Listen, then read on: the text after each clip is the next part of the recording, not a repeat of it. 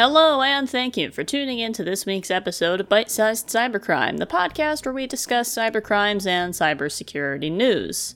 This week, we will be discussing a ransomware as a service group that has been discussed on this podcast before, ALPHV, also known as Black Cat. But this isn't due to any particular attack pulled off with their ransomware, but the FBI seizing their website and creating a decryptor for victims of the group. But it gets weirder from there, so stay tuned and we'll get right into what happened. Let's start off with what the FBI actually did.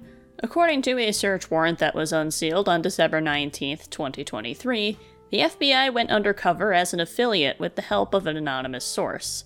ALPHV, or Black Cat, operates as a ransomware as a service model, which I mentioned earlier. This means that they have affiliates that perform ransomware attacks using custom malware and other tools made by the parent organization, in this case ALPHV. In exchange, the affiliates split the ransom with ALPHV. The FBI agent, while undercover, had access to the back-end affiliate portal, which is not public and, as implied by the name, is only used by the ransomware group and its affiliates. While in this panel, the FBI watched carefully for months to get an understanding of how the site operated, and when the time was right, they obtained private decryption keys used in attacks and used this to create their own decryptor for the ransomware, which they then used to help over 400 victims recover their files for no charge. These keys would not be available to an affiliate, so it's unclear how they were obtained, but it is likely that there was some sort of vulnerability in the ALPHV site that allowed the FBI access to those private keys. They likely hacked the hackers, although this is a theory and remains unconfirmed. The FBI also obtained 946 public and private key pairs associated with the ransomware group's many different Tor negotiation sites, data leak sites, and management panel, and have saved these keys on a flash drive to ensure they are not lost, according to the Department of Justice. Anyone who has these key pairs essentially has control over the website, as Tor works by generating these key pairs to associate with a specific URL, which is then registered with the site. As a result, the FBI put up a splash page saying that the websites had been seized by them. Before the websites were seized, they had stopped working, which ALPHV initially claimed was a simple hosting issue.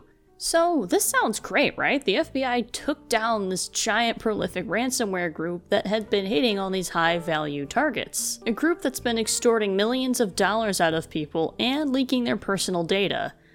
But it didn't go that smoothly. At least, not as smoothly as that it initially seemed. The story doesn't end here, and it, in fact, gets pretty weird. The same day that search warrant was unsealed, ALPHV managed to unseize their data leak site, regaining control and taking this opportunity to explain their side of the story, with the FBI sometimes re-seizing the site as it begun some kind of tug-of-war between ALPHV and the FBI owning it. Since they both had the key pairs, this was rather complicated. According to ALPHV, the FBI gained access to a data center that they were using to host servers, which is how they had access to their sites. They then announced a new Tor URL for their data leak site so that the FBI couldn't keep seizing it. Of course, a new private key was generated for this site. They also made a shocking claim, which is that the FBI had only gained access to the decryption keys for the last month and a half, which was about 400 companies that were confirmed by the FBI. However, according to the group, this means that 3,000 companies will lose their keys forever, which means that ALPHV has lost a lot of money since they can no longer offer their decryption services to the organizations, and the FBI may not have realized just how far this operation extended, even after months of keeping an eye on their activities. The ransomware group was clearly very angry. They had also removed all restrictions from their affiliates as an act of vengeance. Previously, ransomware affiliates were banned from targeting hospitals and critical infrastructure, but now those type of organizations are on the table. However, they are still prohibited from targeting the Commonwealth of Independent States, which were previously part of the Soviet Union. This is because, although Russia does not care about hackers attacking most countries, they take it very, very seriously when it is them becoming the target. Finally, ALPHV has increased the revenue share for the affiliates to 90%.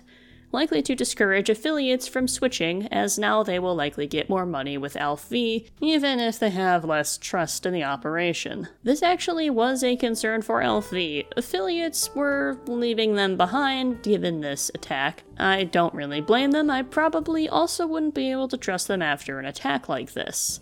They either started emailing their victims themselves, or a different, very prominent ransomware as a service group called Lockbit even welcomed former ALPHV affiliates to use their infrastructure to continue to extort their victims. The hope for this operation was that the group would disband and silently vanish or reform into a new group, having to rebuild completely, but that was clearly not the case.